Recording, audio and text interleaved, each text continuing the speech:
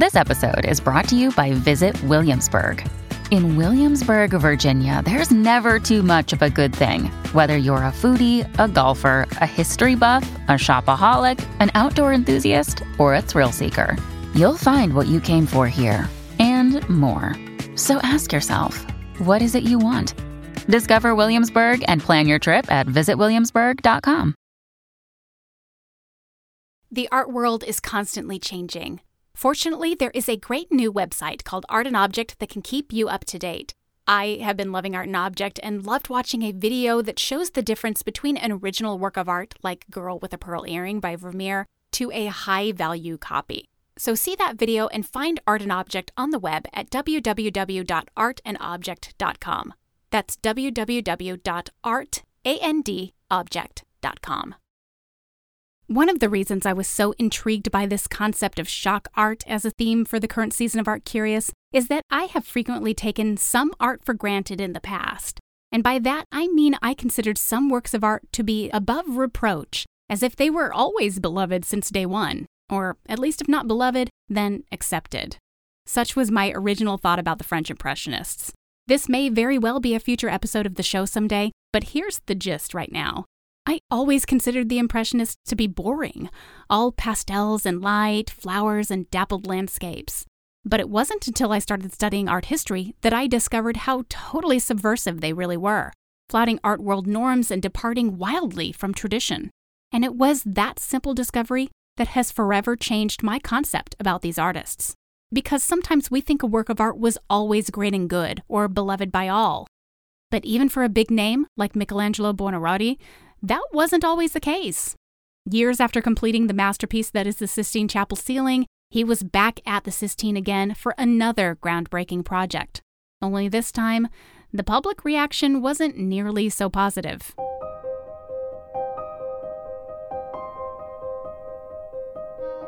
Some people think that visual art is dry, boring, lifeless. But the stories behind those paintings, sculptures, drawings, and photographs are weirder, crazier, or more fun than you can imagine. Today we are continuing our series of episodes dissecting single works of art that shook their worlds, covering another painting that causes waves even today. Michelangelo's stunning achievement, The Last Judgment, located in the Sistine Chapel. This is the Art Curious podcast, exploring the unexpected, the slightly odd, and the strangely wonderful in art history. I'm Jennifer Dassel.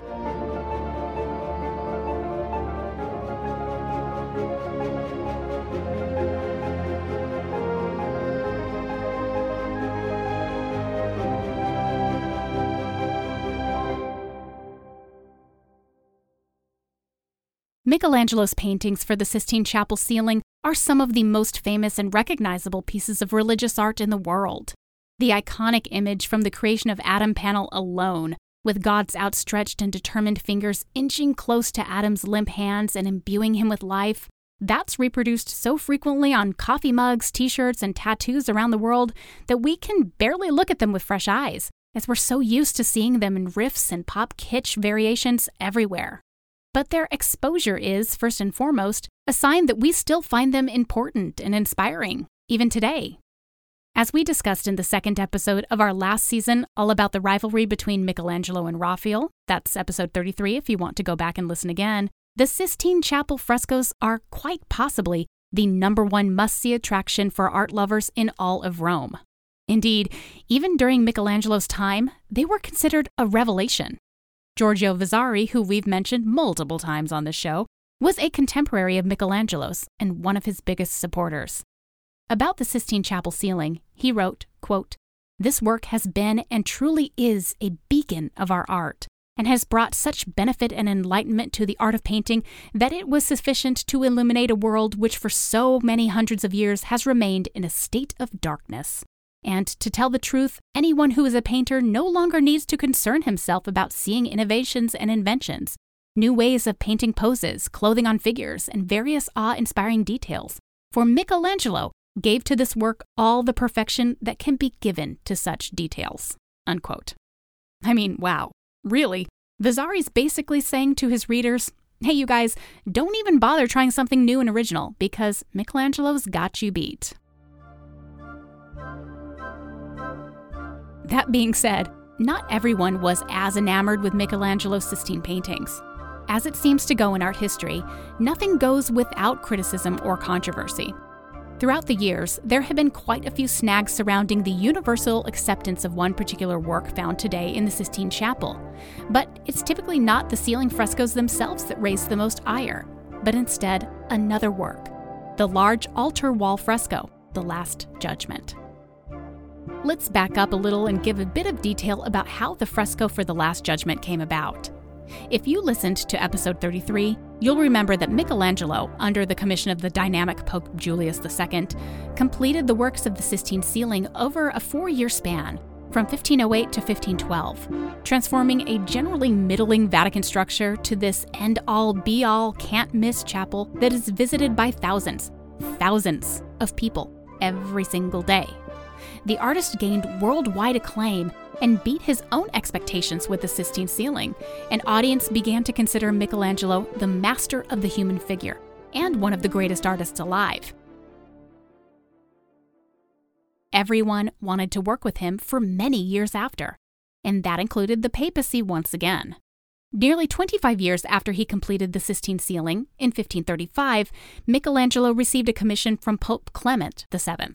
As always, the popes wanted to keep the tradition alive of working with the best contemporary artists around. And why not bring the great Michelangelo back to create a large altarpiece? It is important to note that at the time, the Sistine Chapel wasn't open for general worship. It was simply dedicated to the practice and preaching of the highest members of the papal court. It was where the leaders of the church came together to celebrate special events in the church calendar, where the Pope's body was shown prior to his funeral, and where the cardinals still meet today to elect the next pope. So keep that in mind. This was a special place, but one that was meant for the eyes of the very few. Scholars have noted that it looks like the proposal for the altarpiece was generally broached with Michelangelo as early as 1533, specifically as a piece depicting the resurrection of Jesus, or a general scene of the resurrection of the dead. Those were fairly typical subjects for altarpieces, wherein the faithful could rest their eyes on triumphant scenes while attending Mass or in the midst of prayerful contemplation. But somewhere along the line, a more somber subject matter was proposed. Whether by Michelangelo, the Pope, or others is unknown. The Last Judgment depicts the story of Christ on Judgment Day, after his second coming, separating the blessed and the damned in the afterlife. It's a swirling triumph of painting, and one in which your eye can barely keep still because there's just so much to see.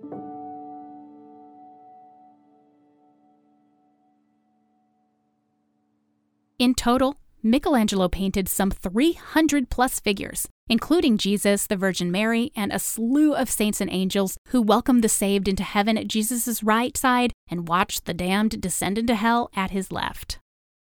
Now, this was the type of image that has been painted again and again, one of those standard religious scenes that was depicted long before Michelangelo and long after him as well.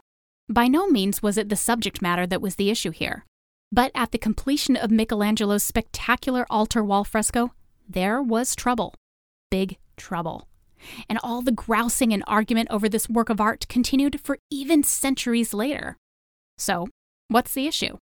It was the way Michelangelo chose to portray the Last Judgment, even more specifically, all of those characters in the scene itself.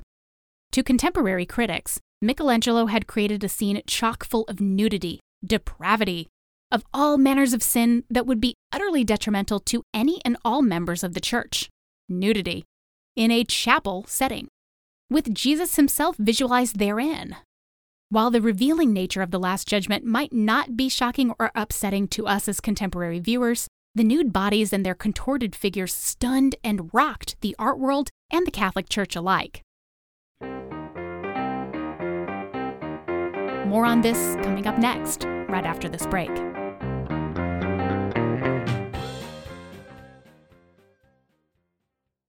As listeners to this show, I'm sure that you love diving deep into areas that interest you as much as I do, and that's why I really want you to check out the Great Courses Plus. I love this streaming service because I can get unlimited access to learn from people who are so passionate about their areas of expertise, and there is a wide variety of topics to explore. The best news is that I can watch or listen to lectures anytime, anywhere. Right now, the Great Courses Plus has an awesome class that I've been enjoying. It's called Museum Masterpieces, the Louvre. And I think this is a fascinating course whether you are an art history aficionado or a newbie to art history, because, as many of us know, there is so much more to the Louvre than just the Mona Lisa. Now is the perfect time to check out Museum Masterpieces because the Great Courses Plus is giving my listeners an exclusive limited-time offer. You can get your first 3 months for only $10 a month. That's 3 full months to learn about anything in the world that interests you and at an incredible discount. But to get this fantastic savings, you must sign up through my URL within the next few weeks. That's thegreatcoursesplus.com/art. 3 full months for $10 per month, only by using my URL, thegreatcoursesplus.com/art. That's thegreatcoursesplus.com/art. If you're a regular listener to Art Curious, then you've heard me thank our production partner, Kabunki, for making each of our episodes sound so incredible. They've been with us since the beginning, and now they're here for you too. Need production and editing help for your own podcast? Sure. Full-service video for your film or marketing project? You bet. How about original content for your website or campaign? No sweat. Kabunki does it all for video, audio, or whatever your medium. Their award-winning team has the tools and talent to elevate everything you do. Get to know our friends at Kabunki like we do, and tell them Art Curious sent you. Visit kabunki.com. That's KABOONKI.com. Kabunki. A silly name, but superb content. Another day is here, and you're ready for it. What to wear? Check. Breakfast, lunch, and dinner? Check. Planning for what's next and how to save for it? That's where Bank of America can help. For your financial to-dos, Bank of America has experts ready to help get you closer to your goals. Get started at one of our local financial centers or 24/7 in our mobile banking app. Find a location near you at bankofamerica.com/talktous. What would you like the power to do? Mobile banking requires downloading the app and is only available for select devices. Message and data rates may apply. Bank of America NA, member FDIC. It's that time of year again when everyone is thinking about thoughtful gifts, either to receive or to give to others. Think about giving the gift of Audible this holiday season. Now is the very best time to do it with a very special offer. On Audible, you can access an unbeatable selection of audiobooks, including everything from bestsellers, motivational books, mysteries, thrillers, the best memoirs, and more. With Audible, you can choose 3 titles every month. That's 1 audiobook and 2 Audible originals that you will not be able to hear anywhere else. And you can listen on the go, anytime, on any device, anywhere. Recently, I've really been loving listening to Tana French's new book, The Witch Elm. It is a fascinating thriller, it's extremely well written, and if you like a good mystery with excellent characters, this will definitely suck you in. So for a limited time, you can get 3 months of Audible for just $6.95 a month. That's more than half off the regular price. And to get this, you want to go to audible.com/artcurious, or you can even text Art Curious to 500-500 to get started. So start today, audible.com/artcurious. Welcome back to Art Curious. A brief examination of Michelangelo's figures in The Last Judgment shows some of what the general public had claimed to be offensive. Pietro Arentino, a famous literary critic and figure at the time, wrote that The Last Judgment, quote, makes such a genuine spectacle out of both the lack of decorum in the martyrs and the virgins, and the gesture of the man grabbed by his genitals, that even in a brothel, these eyes would shut so as not to see it. It would be less of a sin for you not to believe than by believing in this manner to weaken the faith of others, unquote. It seems a bit like pearl grabbing in essence, and one that is strangely and possibly hypocritical, considering that Arentino was himself a noted and widely read writer of pornography during the Italian Renaissance. But what really matters here is that Arentino stirred up some genuine feelings about Michelangelo's work, feelings that were widely shared by critics and the faithful alike. Historically, nudity and art have gone hand in hand, and back in the Renaissance, it was basically de rigueur to paint or carve nudes. And indeed, during the Renaissance, there was a huge uptick in studying and portraying the nude figure, as the tenets of humanism declared that the human body could be the most beautiful thing represented in art. and the most realistic and accurate depictions of the naked human body would therefore be the best thing. That being said, there was truly a time and a place for the depictions of the nude figure, and in most religious art, nudity is tied to sin, especially the concept of original sin. So think about depictions of Adam and Eve. Their nudity is called to attention only when it is shameful and not something to be proud of. But in the Last Judgment, Michelangelo doesn't delineate between the sinners and the saved for nudity. All are naked, even the virtuous. Heck, even Christ is mostly nude here, with the exception of a rather skimpy loincloth. On top of all that, he's also sporting a very muscular but strangely disproportionate torso, damning sinners with ease and nary a batted eye. And then, the final Jesus-related straw. Christ here is beardless. What? I know, I can hear you freaking out right now. But back in the day, it was an art historical tradition to represent a bearded Jesus. Just think back to our previous episode on Durer's self-portrait, where he's modeling his own hirsute image on that of Christ. Michelangelo's representation of Jesus was just another element that added up to a significant shock in its contemporary moment. Paul III, who was Pope at the time that Michelangelo was completing the work, was granted a preview of the work before it was done, and he brought along his master of ceremonies, a man named Biagio da Cesena, to check it out with him. According to Vasari, Cesena was so horrified by what he saw that he recoiled and exclaimed to the Pope, quote, "It is the most disgraceful thing that in so sacred a place there should have been depicted all of those nude figures exposing themselves so shamefully, and that it was no work for a papal chapel, but rather for the public baths and taverns," unquote. So here, we can see that Cesena is mimicking the concerns of Aretino and other critics. The twist here, though, is that Cesena had this negative reaction in Michelangelo's presence. And Michelangelo, who was not yet done with the altar painting, was then able to take some long-lasting revenge. He painted Cesena's portrait, from memory apparently, onto his scene as the mythological figure of Minos, a judge of the underworld, located at the bottom right side of the work. He's given donkey's ears, Michelangelo's blatant way of calling him an ass, and is similarly as naked as other figures, except that his nudity is covered, oh so ridiculously, by a coiling serpent whose sharp fangs are attached to, well, somewhere rather sensitive. When Cesena discovered this, he was naturally furious and complained directly to Pope Paul. But here's the thing about Paul, like Julius II before him. He had faith in Michelangelo and was the first to protect the artist's work and vision. Pope Paul joked that his religious jurisdiction didn't descend to hell or to the inhabitants of the underworld, and that Cesena, as Minos, was just going to have to stay. So let this be a lesson to all of us. Don't make Michelangelo, or any other working artist, mad. Also, it's nice to have the Pope on your side. But even the Pope was really having a very hard time controlling the PR disaster that became the Last Judgment.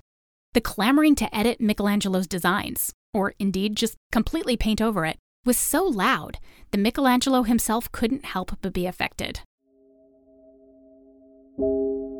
Surely such criticism must have felt like undue torture, and perhaps this sensation, that he was being martyred for his art, inspired him to add another prominent portrait within his Last Judgment scene, his own.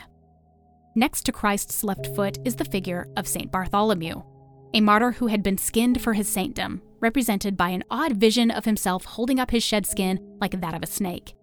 And whose face was rumored to be that of Saint Bartholomew in that shed skin? Michelangelo himself, his self-portrait dangling precariously between heaven and hell, a persecuted cast-off with hope of final redemption. Even decades after the completion of the fresco in 1541, criticism still remained. Inspired partly by the disastrous responses to the Michelangelo piece and partly by raging criticism stirred up by the Christian Reformation, the final session of the Council of Trent, the group tasked with counter-Reformation concerns, put pen to paper and defined Catholic art once and for all, with words that declare, in part, quote, "Every superstition shall be removed. All lasciviousness should be avoided. Figures shall not be painted or adorned with a beauty exciting to lust. There must be nothing seen that is profane, nothing indecorous, seeing that holiness becometh the house of God," unquote. Understanding that much of this new declaration clearly applied to the content of the Sistine, they also made an official proclamation that, quote, The pictures in the Apostolic Chapel should be covered over, and those in other churches should be destroyed if they display anything that is obscene or clearly false." Unquote.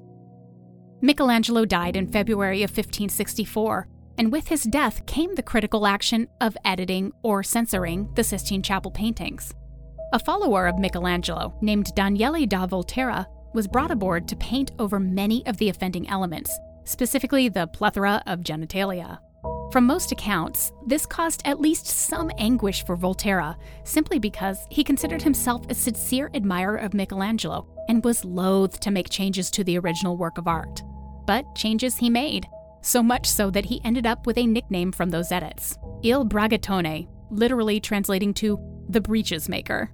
The story goes that he also edited out 2 figures significantly, totally replacing the figure of St. Catherine and completely deleting the figure of St. Blaise behind her, as it was believed that their bodies were intertwined in such a way as to suggest something less than decorous was going on between them. Other artists got in on the action throughout the years. The Spanish master El Greco arrived on the scene and offered to totally redo the altarpiece to make it, quote, modest and decent, and no less well painted than the other, unquote. And other popes had their say too, with no less than 3 pontiffs over the centuries coming forward with the intentions of continued censorship to Michelangelo's Last Judgment. Rumor has it that such thoughts persisted all the way into the 20th century, with Pope Pius XI even considering taking on the tradition. Throughout the years, a total of 40 figures have been repainted, though some of these edits have been restored to their original glory in the process of restoring all the Sistine Chapel frescoes during the 1990s. More on that, by the way, in episode 19 of this podcast. Quite a few art lovers were thrilled at the prospect of the Last Judgment returning to its Michelangelo-created, nude-filled splendor, but it turns out that such a matter would have been rather difficult, if not impossible, because Daniele da Volterra may have scraped away Michelangelo's designs before repainting with his own images atop it. So there wouldn't be anything to restore, in effect. And so the decision to keep Volterra's edits were made. But that doesn't mean that we have only hearsay to understand exactly what Michelangelo's primary designs looked like. Instead, we have a contemporary copy of the work of art, and it is all thanks to the foresight of a thoughtful cardinal named Alessandro Farnese, a great patron of the arts who himself was even a collector and supporter of artistic projects, and who even owned works by Michelangelo. Knowing of the grumblings from critics and clerics alike, he independently commissioned an artist named Marcello Venusti to paint a copy of the Last Judgment in 1549. This copy is a truly irreplaceable historical document, a record of the way the great Michelangelo had always intended one of his biggest works to look for the rest of time. Though Michelangelo stirred up controversy through the Last Judgment with his use of nudity, mythology, and representational style, it has become an iconic part of art history. No amount of slander, criticism, or censorship can dim its brightness. And it, alongside Michelangelo's other Sistine Chapel frescoes, is a cornerstone of Italian Renaissance painting, even if it was a little risque for its time. Next time on the Art Curious podcast, it's our season finale, and we're ending with one of the same artists who finished out our last season on Rivalries. That artist's shocking, career-making debut is coming up in 2 weeks. Don't miss it. Thank you for listening to this episode of the Art Curious podcast. This episode was written, produced, and narrated by me, Jennifer Dassel, with additional writing and research help by Valerie Ginzano. Our theme music is by Alex Davis at alexdavismusic.com. Our logo is by Dave Rainey at daverainydesign.com. And social media help is by Emily Crockett. Our production and editorial services are provided by Kabunki. Video, content, ideas. Learn more at kabonki.com. The Art Curious podcast is primarily sponsored by Anchorlight. Anchorlight is a creative space founded with the intent of fostering artists, designers, and craftspeople at varying stages of their development.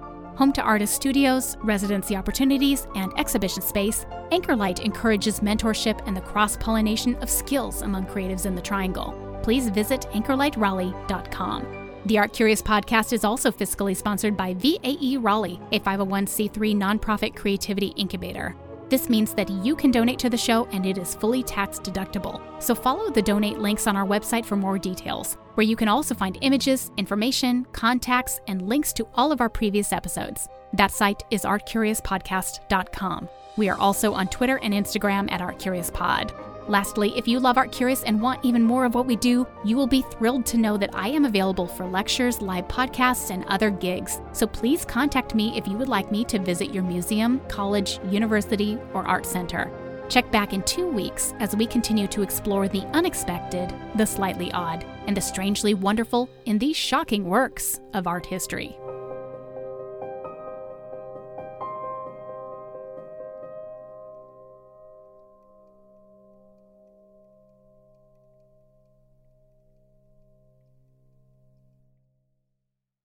Before we end our episode today, I want to talk about another podcast called The Simple Sophisticate.